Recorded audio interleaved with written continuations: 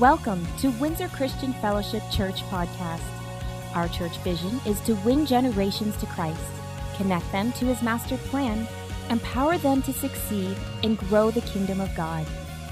For other podcast resources or more information about Windsor Christian Fellowship, please visit us at www.wcf.ca.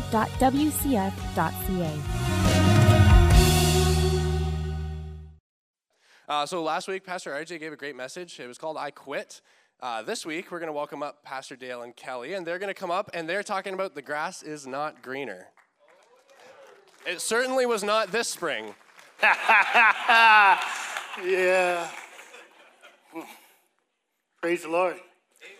Isn't it great to be here? Yeah. Tell you, worship was just excellent, and that last song that we had, that God won't fail us, that is so true. And you know, and even the message that we got, the grass is not greener, and the scripture text that was read, I want to make very plain to us. It says that God hates divorce, but the thing of it is, there's many of us here who have gone through that, and Kelly and I, both that we're talking about adultery and divorce, we both have been there. It's touched us both personally.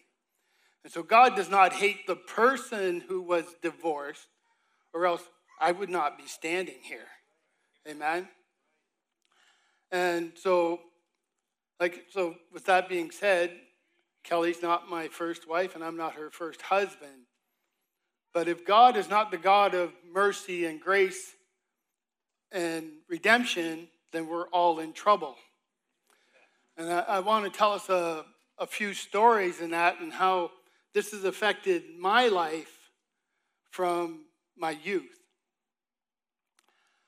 Well, when I was 16, I worked for a man, and his wife left him. We went to work that morning.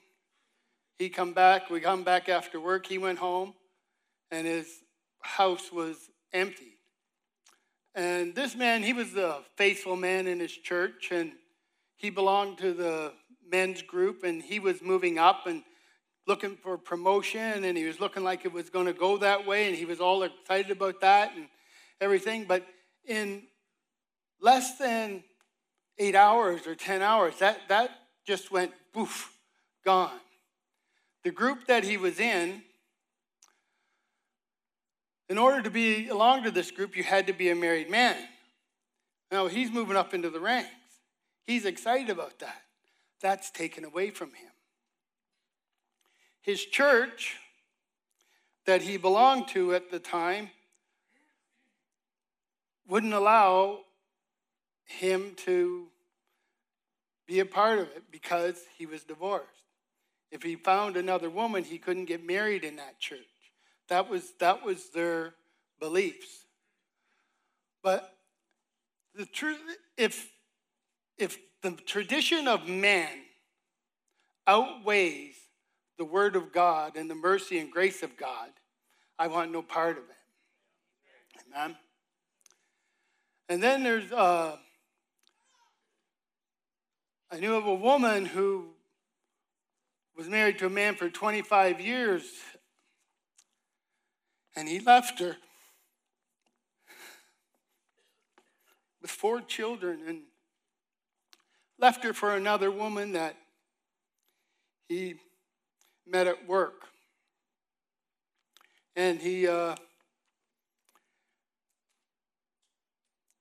and this man was well liked in the community, well respected. People looked up to him. You know, his children looked up to him, really regarded him in high esteem.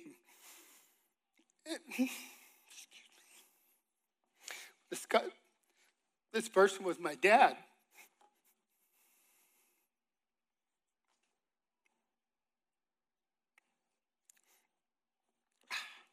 Thank you, Jesus. And just as Proverbs 6:20 says about adultery, and a man who commits adultery, or even a woman, says it reduce you to a crust of bread. His place and authority or respect was gone friends that he had wouldn't talk to him. The family that he raised up and looked up to him abandoned him. I hated him. I wouldn't talk to him. I disowned him. I cursed him. Years later, God had me go back to him and asked him to forgive me for what I did. Because I was not his judge, but yet I was judging him.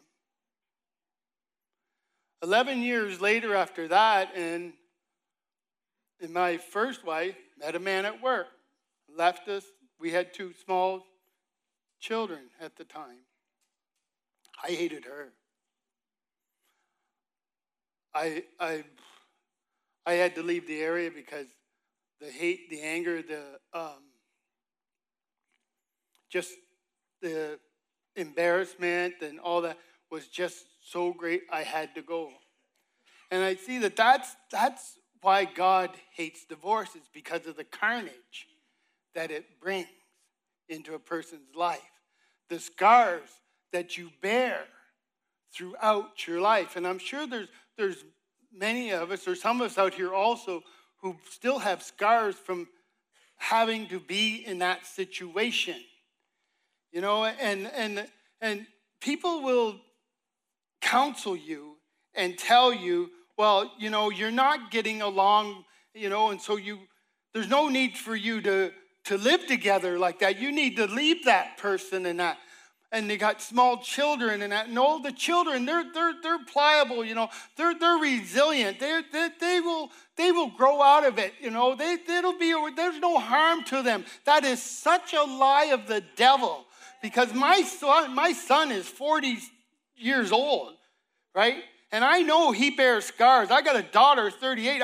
She won't get married. And I think it's because she saw what has happened and the lives of what she had to live with her mother and the different men in her life and that. And there's no stability. And I think it puts a stigma in their minds, or in our minds, that we carry. But even that, in myself, I think about what they may have had to go through without me being there. And I was there every day with them. Right? But it was with my first wife there, you know, she left me for another man. She committed adultery, and I put all the blame on her.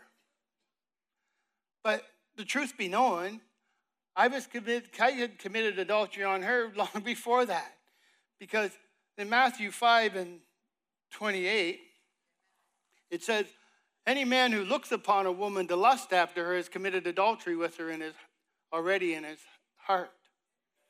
And how many of us men have grown up and we had the magazines and the movies and the women, you know, tube tops, halter tops, hot pants, whatever, and we see them coming a mile away. And we're looking, and it just catches our eye. We're breathing it in. We're taking it in, right? And then today, they get their paint on their clothes. So, you know, you see this stuff. And it attracts you. You're a man. Men are visual. It's not an excuse for it. But God says, so anyways, God had me call her up and asked her to forgive me and tell her I forgave her. And also in that, Carmen, this is before Kelly, her and I were together. Also in that, I led her to accept Jesus Christ as her Lord and Savior. So I don't stand here, and we don't bring the message today as someone who has not had no experience in it, right? And today we see in our society today and within the church that adultery and divorce are becoming commonplace. And we hear of it with more frequency. Right? But the Bible says in Hebrews 13:4, if you can put it up for me there, please. Where's Okay. In Hebrews 13:4, it says the marriage bed is undefiled. All right. Okay. Yeah, it says the marriage is held in honor among all that is regarded in something by of great value, and a marriage bed undefiled by immorality and by any sexual sin, for God will judge the sexually immoral and the adulterous. It doesn't say we're supposed to do that. But it has a twofold meaning there. The first one is obvious. The second one is that it shouldn't be defiled with someone in our minds. Right? That's fantasy sex. And when we're looking at other women, and women, you're looking at other men and you're finding them attractive, and because it goes both ways. Okay, women, don't think you're exempt because it's addressing the men, because we know the women look at men. I've walked around the corner and heard women talking about men, and I was totally shocked. I mean, I went, oh my goodness, you really? That's coming out of their mouth? Yes, it was. And so, but we shouldn't have them in our mind. And then we see people fall into these traps, and some of them commit adultery physically, others, mentally. But you got to remember this, we're children of God, right? And no matter how holy or how righteous we may think we are, at the core of our being, we are Adam. We are dust. We are imperfect. Right? We have that spiritual nature in us. We have that unclean flesh fighting against a divine spirit. We have these external circumstances and external circumstances where we lose the fear of God, because though we're in the world, we're not supposed to be in the world. The world has lots of influence on our minds, on our sight, and we don't have to look too far to see the example of it, right? And so, but we lose the fear of God, and we lose sight of the covenant that we've made in marriage. And our scripture text that we give, it shows us how the children of Israel, and God had warned them in different books besides Malachi. You read Isaiah, you read Jeremiah, you read Ezekiel. He tells them through the prophets of what they've been doing and how they've been committing adultery against them. But then he says, I'm going to show you something else, how you are doing it in the natural. You are treating your wives with contempt. All right? He's telling the men of God. He's telling the authorities of the time and how they're supposed to set examples. And we all know, we've heard tell of stories and know of men of God with big followings and that have fallen because they've been running around with the church secretary or some other one in the church, and they got into a relationship, and then that church body has collapsed, right? And maybe something, and I think about that, and my heart breaks for that, because the man of authority who is supposed to be setting the example of the flock, some of them knew that this was going on. So what were they doing? Following his lead?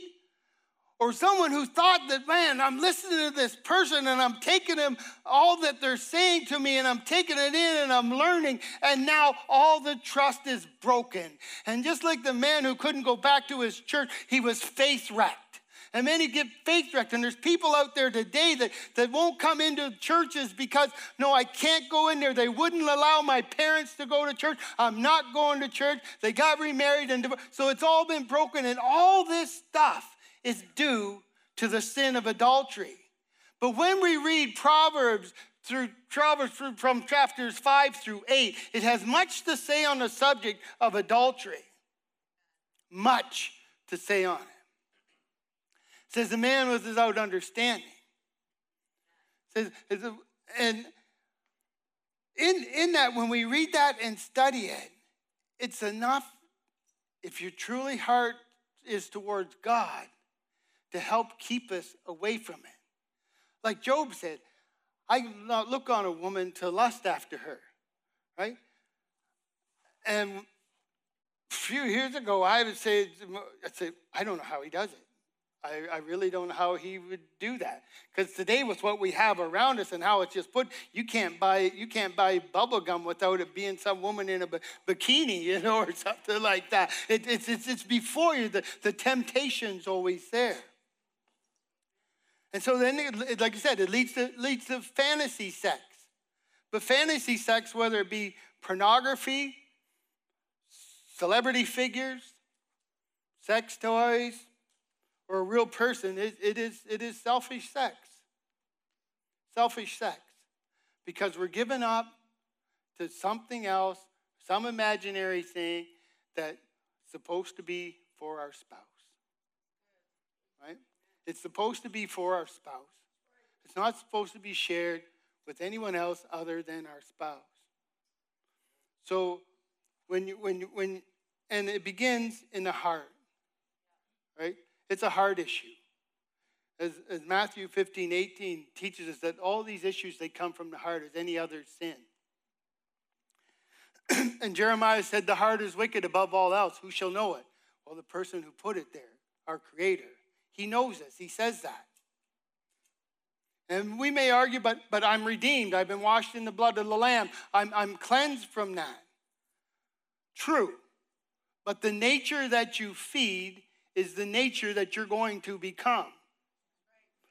So if we're watching the porn or we're watching the movies like that, or we're reading books and magazines that all lead to that and bleeding that, or we're just out driving, we got to go to the beach, we're just going to sit on the beach and watch and just, get ourselves just full of, get our fix for the day, If we're just feeding on that kind of stuff that's going to take us down. And then the damage that it does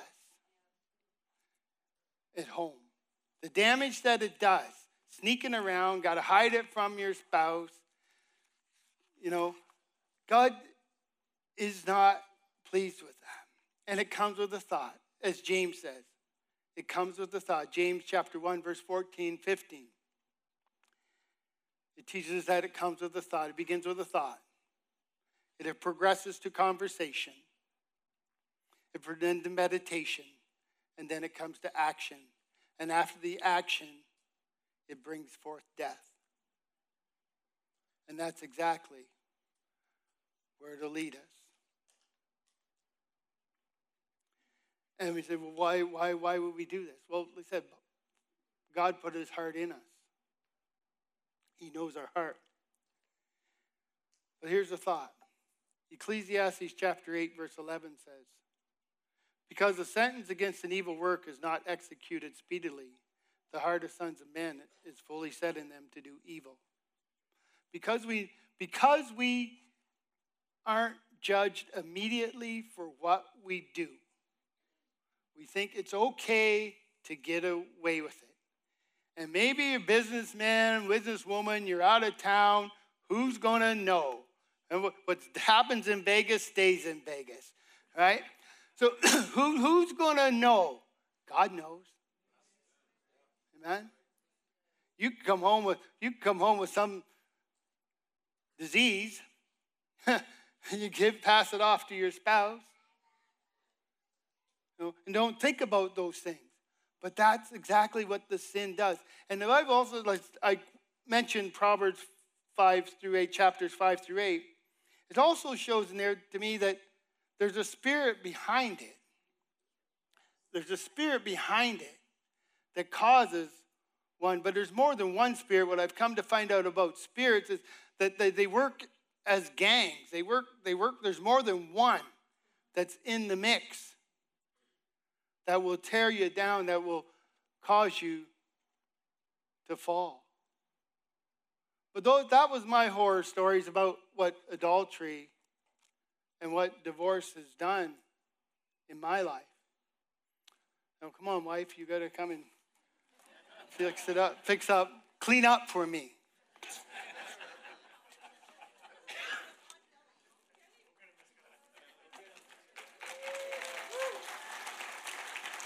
Good job, baby. Mm-hmm. Oh, praise God. Am I on? All right. Praise God. Well, he's already talked to us about the effects of adultery, but my time with us today is talking about the effects of divorce on the family. And the scripture text for this portion really does tie together our two topics for today of adultery and divorce really, really well. And I'll read it in a moment, but you might say, well, the issue I'm dealing with, it's not adultery, right? But I believe that this verse ties the two together because it's only for the cause of adultery that God even permits divorce. And in today's society, I mean, people are getting divorced for any kind of thing, any number of reasons. I mean, just because I'm tired, I'm whatever. But if we look to Scripture, come on, as our plumb line, there's only one reason why God gives for divorce. So, Scripture, Matthew 19:3-6 says, some Pharisees came and tried to trap him, speaking of Jesus, with this question: should a man be allowed to divorce his wife for just any reason? Haven't you read the scriptures? Jesus replied, they record that from the beginning, God made them male and female. And he said, this explains why a man leaves his father and mother and is joined to his wife, and the two are united into one. Since they are no longer two but one, let no one split apart what God has joined together. Amen. The word of God. Somebody say amen. Amen.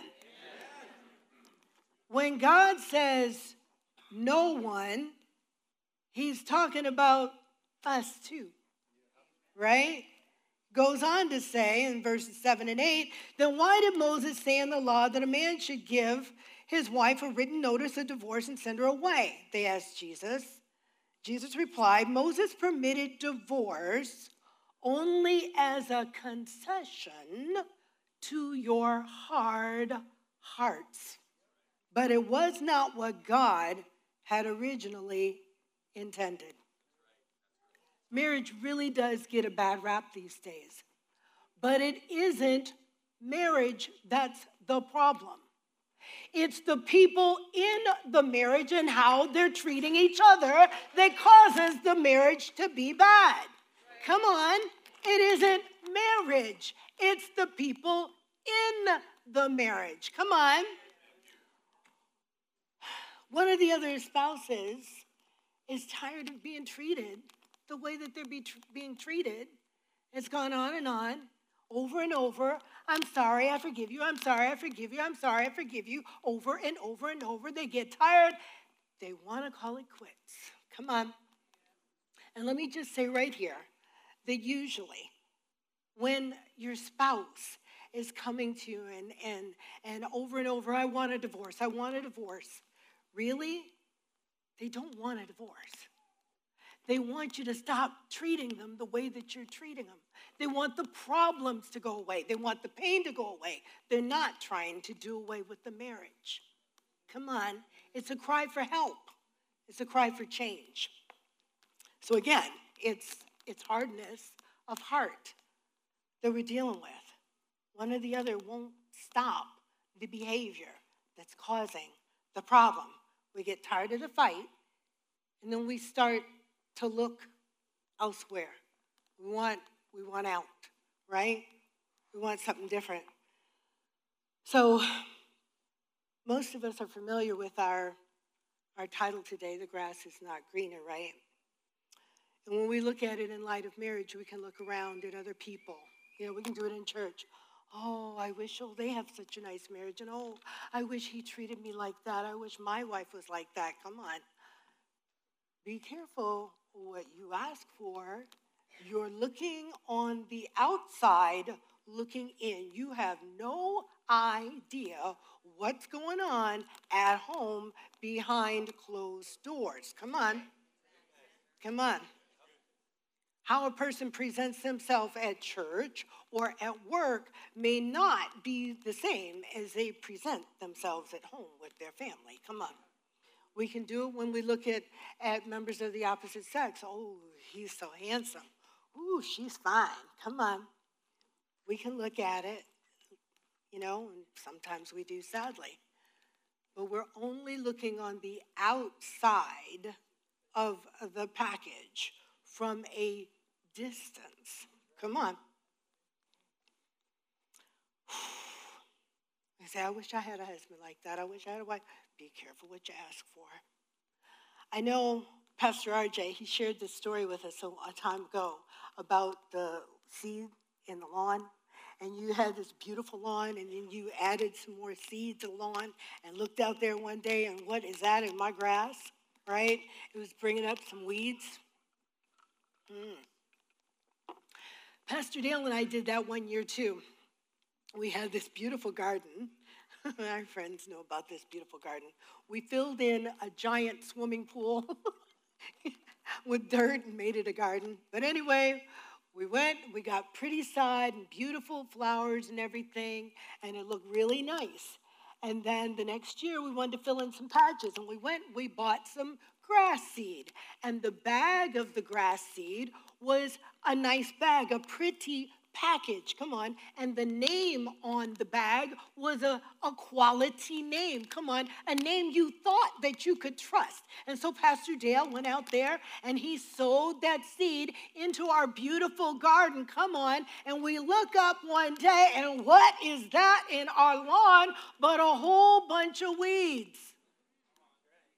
A whole lot of weeds. Come on. But if you look at it from the neighbor's yard, it still looks pretty. It looks good. I mean, if he cuts the grass, it's like, honey, it looks great. You get up close on that stuff, it's like, what is that? What is that? Come on. All from a package you thought that you could trust. Come on, somebody. Right? Most of us have seen this example used in different ways before. But I'm going to use it again about the beach ball.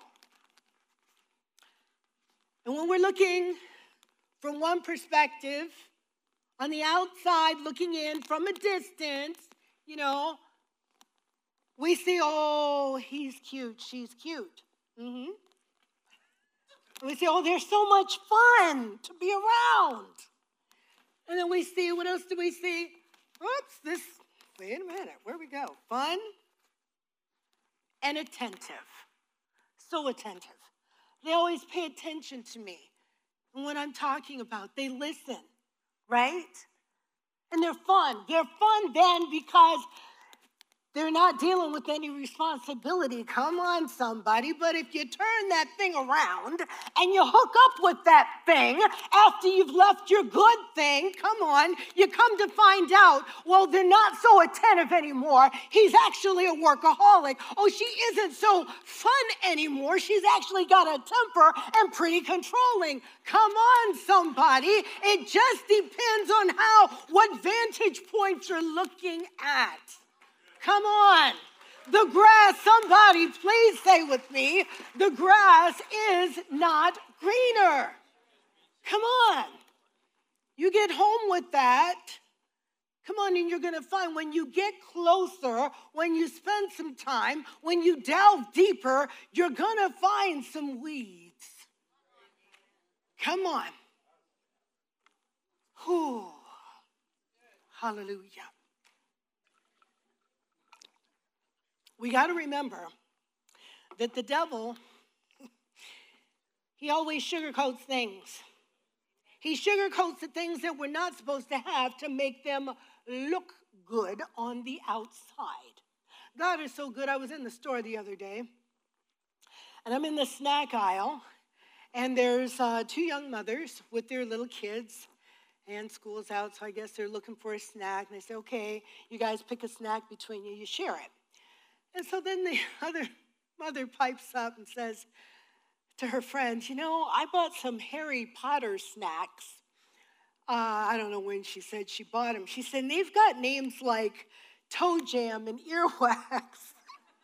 Her friend said, well, surely they don't taste like their names. And she says, yes, they do. I was like, okay. Like if you knew that they were going to taste like that when you bought them, why did you buy them? Come on, somebody. Whoo! The devil always sugarcoats things, come on, to make them look good. But then when you bite into that thing, it is not good. It doesn't taste good. You don't want it. You want to spit it out. But oh, come on, you've already taken a bite. Come on, you've already entered in. Come on, there's somebody else that took a bite and entered in because something looked good on the outside. Oh, way back in the garden, and her name was Eve. Come on. Do you think if Eve knew the repercussions and the consequences that were going to come from taking that bite?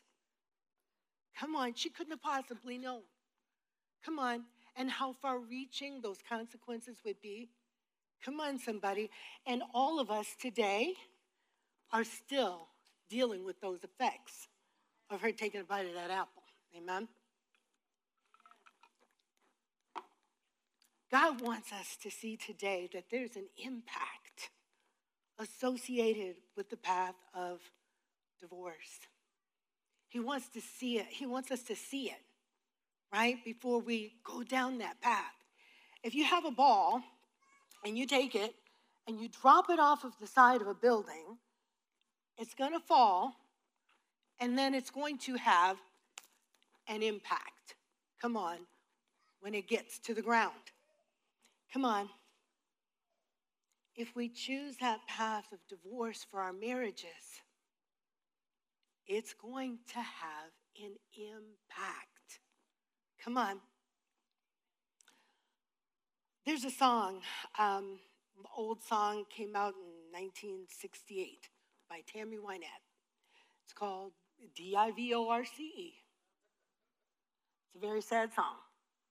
And in it, she's talking about the divorce that she's going through and how they're spelling out the things that they're going through because little Joe is only 4 years old. And they don't want little Joe to hear what they're talking about, custody and divorce and, right? But as I listened to those lyrics, as I was preparing for this, the thing that God pointed out to me is that little Joe was only 4 years old when his parents split up. Big key. Little Joe was only 4 years old when he started to deal with the impact of divorce on his life. At 4 years old, little Joe, all the way through his life, is dealing with the effect and the impact of divorce on his life, starting at age 4. Come on. There's going to be an impact. I've got this book here. It's called Breaking the Cycle of Divorce. And I'm just going to read a little bitty excerpt. This is by John Trent. And it says, unfortunately, those children, those adult children of divorce, have never seen such a marriage relationship, meaning a good relationship. They have no idea what it looks like. Their only experience is with a relationship that for any of 1,000 reasons, it didn't last. In their experience, when the going gets tough, men and women bail out of a bad marriage. Children of divorce have no idea how to create and maintain a healthy relationship themselves. Typically, therefore, the idea of getting married fills them with both joy and dread at the same time. They grew up that way. Come on, Pastor Dale talked about our own children, and we see those effects in our children. Adult children. Come on.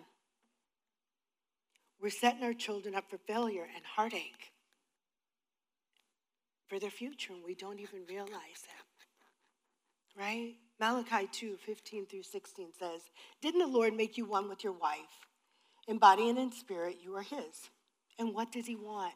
Godly children from your union. So guard your heart. Remain loyal to the wife of your youth. For I hate divorce, says the Lord, the God of Israel. To divorce your wife is to overwhelm her with cruelty, says the Lord of heaven's armies.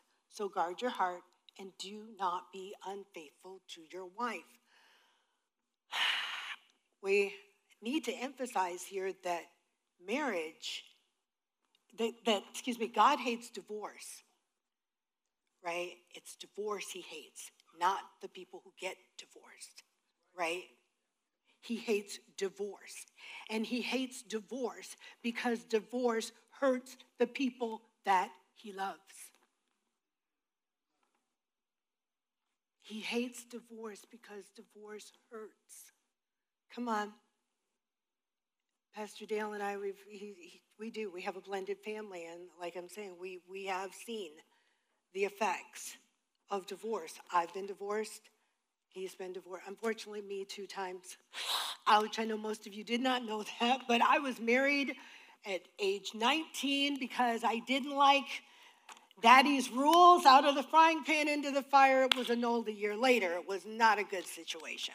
But then I got married again years later, and then I divorced. Pastor Dale has been divorced. He said, well, you guys, you're good. You're good.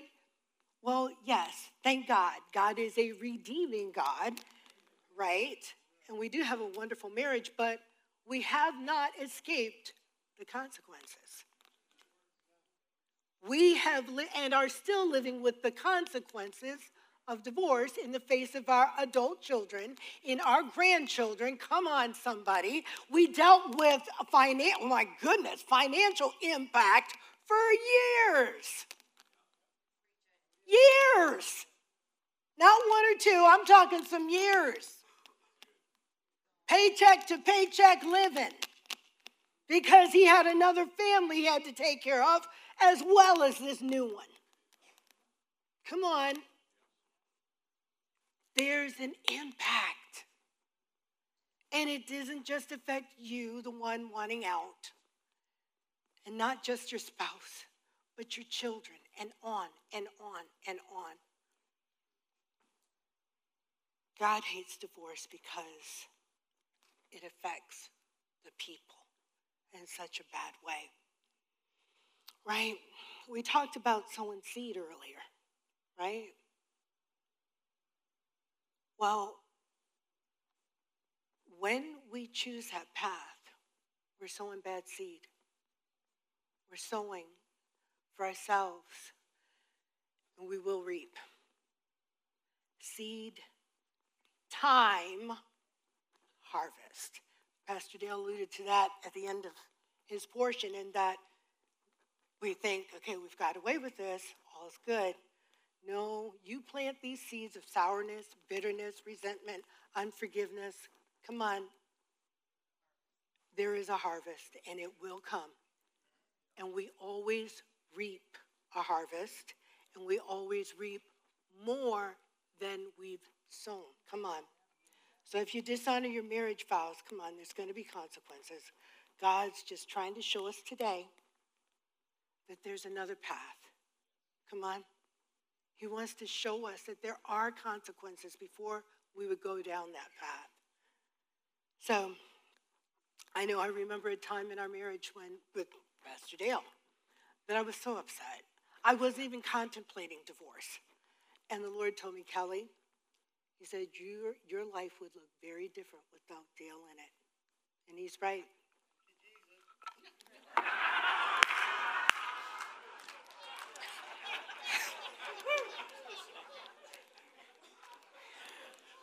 Love you, baby. No matter what we've been through, we are better together. We are better together. I think my heart would break. I mean, literally break. If, God forbid, he would leave me. Before he got to his car, I think my heart would be broken. I love him. And we've been through some stuff, but we're better together. Amen? Amen. Marriage is God's idea. He's got a plan for it. Amen? Amen. And we got to get out of this idea that we can do things our own way. You know, we're in the world, not of the world, and we can't go the world's path with marriage and how we deal with the issues of marriage. We got to do it God's way, right? Come on, we have a choice. We can stop the divorce. We can choose a different path. Amen? We can have something better, but we don't have to look somewhere else to get it. We can have it together. Come on. If you're having difficulties in your marriage, oh my goodness, God has blessed us in this house to once again have a marriage ministry. We have an amazing team that works with us, and each one of them, they specialize in a different area. So no matter where you are in your marriage, whatever you're dealing with, there is somebody within the team to help you where you're at. Come on. Come on. Call. Reach out. There's help. We will hook you up with the right team for the right issue. Come on, there is help. There is help. Even if you're staring at a mountain, God's a redeeming God. He can speak to that mountain and call it to be gone. I tell the ones in pre-marriage, when they're getting ready, just starting out, I'm like, as soon as you start having problems, come back.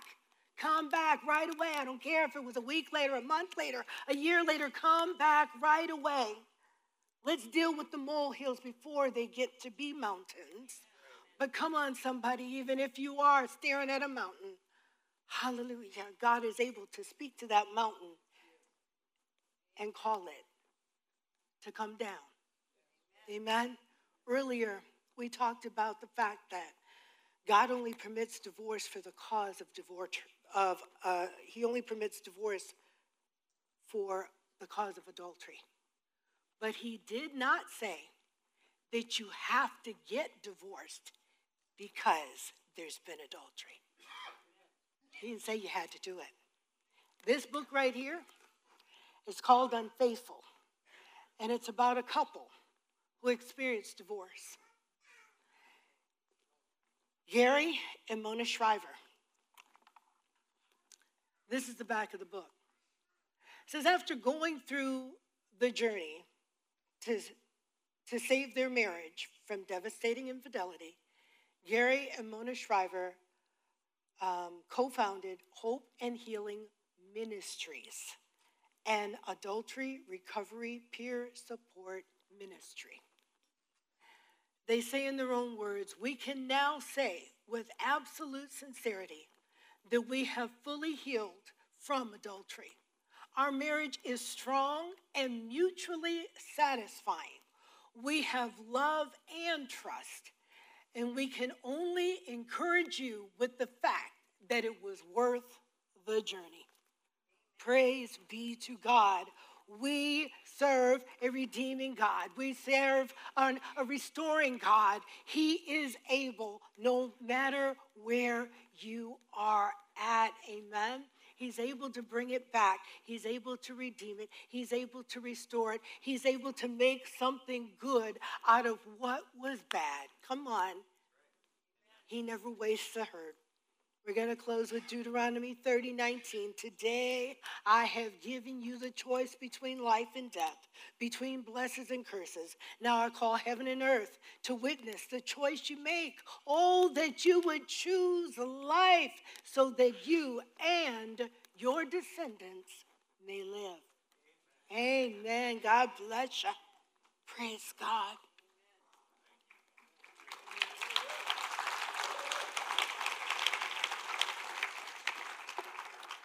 You're doing it? Okay. Pastor Dale? What? Okay.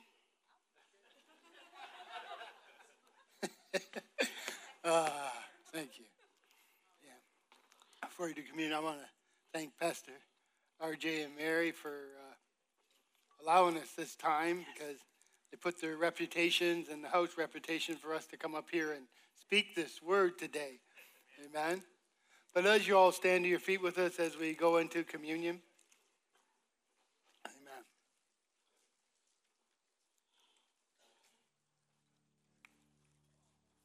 solemn time. Father, Father, we thank you today as we're preparing to partake of the Lord's Supper. This sacred moment, Father God, that's where we examine ourselves, we examine our hearts, that, Lord, that we will not be found in fault with you for taking it wrongfully. And Lord, the word that you've given us, the word that went out, Father, we thank you, Lord, that your word does not return void. We thank you, Father God, that it's accomplishing in the hearts and minds of all who hear, Lord God. We thank you, Father God, for breaking the walls and the strongholds that the enemy has built up in the hearts of some, Father God.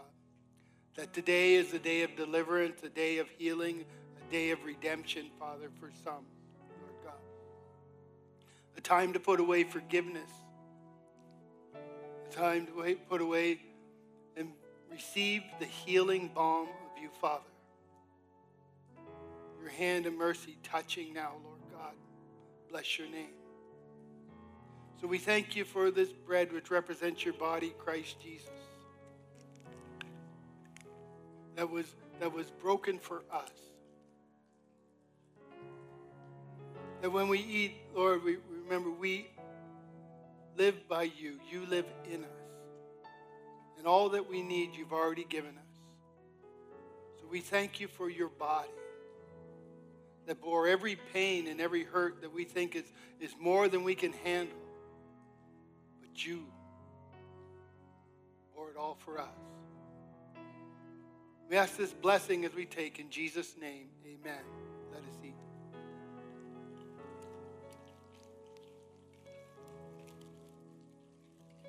Thank you, Lord, for the cup representing your blood that was shed for us for the remission of our sins, Lord. Today, Lord, help us. Pour out your grace upon us, each one. Lord, to forgive the hurts.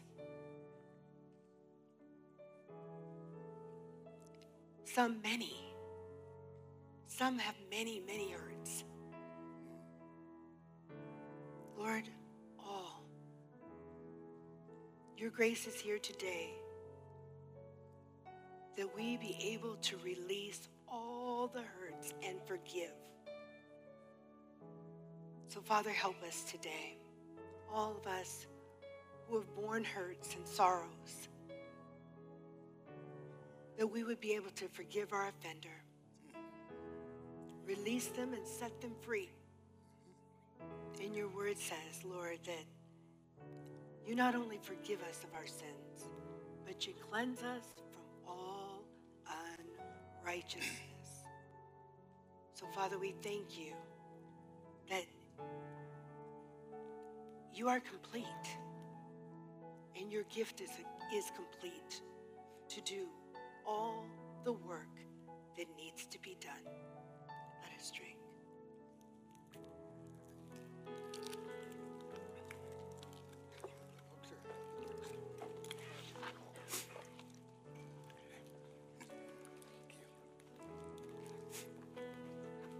Good morning, church. God is good, and all the time. We'd like to thank Pastor Dale and Miss Kelly for this amazing message this morning.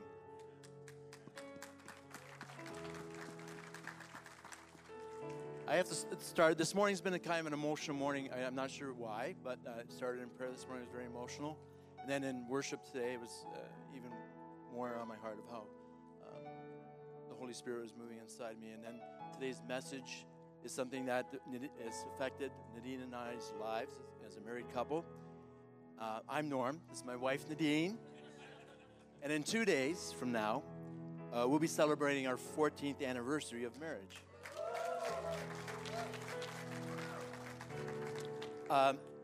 7 great years.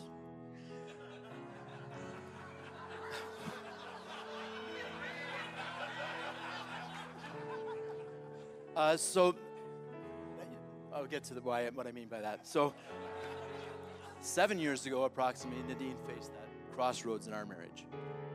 And we as a couple had decisions to make. What were we going to do? Because of my sin. But then came God into our lives. Nadine helped lead me to the Lord. There's a song, an old country song, another country reference from the 60s, and it's Chris Christopherson. It's called Lord Help Me Jesus. And then he says, why me, Lord? What have I ever done to deserve even one of the pleasures I know? And every time I hear that song, I look at my wife, and I think of that, of why God has blessed me so abundantly.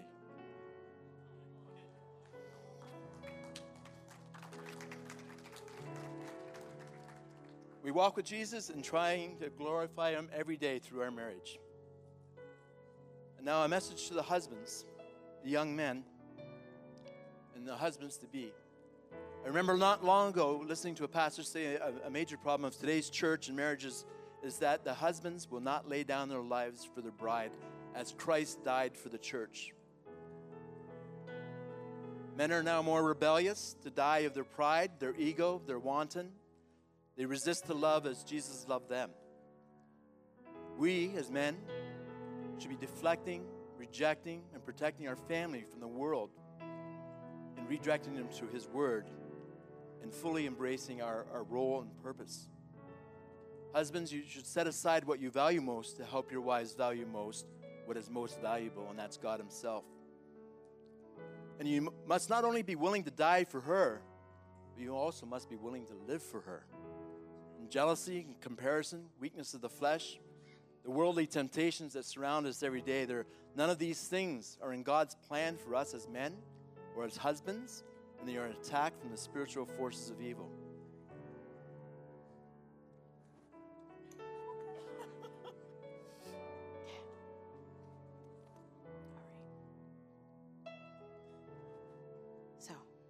All right. Anyways, I think Dale spoke, Pastor Dale and Kelly spoke to the fact that marriage goes both ways. So a lot of our behaviors within our marriage sometimes impact the way the other person is as well, right?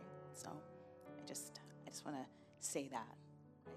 So we are grateful to God, we always say, but God, for the reconciliation and the healing. This past week, we had two profound experiences in showing blessings and curses related to sin. We met a young person this week whose family suffered from 3 generations of addictions. And that person was affected by addictions themselves at a very young age. And then we had the blessing to spend time with a family who have sowed into God for generations and generations. And we share that because there was some conversation around generational impact of the choices that we make. And marriage, we see marriage at the beginning in Genesis, right? We were created for love and purity. However, out of some temporary solutions we sought outside of God's plan, how we searched for something else outside of God, it yielded generations and generations and generations of destruction. And then at the end of the Bible, we see in Revelations, marriage again, the bridegroom coming back for his bride, and that we are to be prepared as a church. So marriage mirrors the love story of God, the entire story to us. And in God's love story to us, when the bridegroom comes back, he's coming back for a spotless church. Your marriage, your life spiritually carries your story of life, your faithfulness, and it can also carry sin and death. So we pray as you leave here that your spiritual eyes are open to know where you have given the enemy a foothold in your life, and repent, and that know that you have a way out. Matthew 28, even as the Son of Man came not to be served, but serves and to give his life as a ransom for many. And then Isaiah 53, but he was wounded for our transgressions. He was bruised for our iniquities. Upon him was the chastisement that brought us peace. And with his stripes we are healed. The grass is not greener, as we heard, in the world. The world is searching in the wrong place. You know the truth. And so by the power of the Holy Spirit, share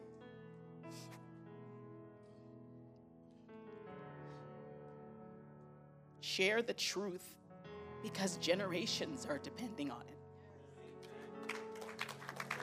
I'd like to just leave you with, I believe it's from Philippians. I never wrote it down, I'm sorry. I pray that your love will grow more and more, and you will keep on growing in knowledge and understanding. For what I want you to understand, what really matters, so that you may live pure and blameless lives until the day of Christ's return. Windsor Christian Fellowship, you have been equipped now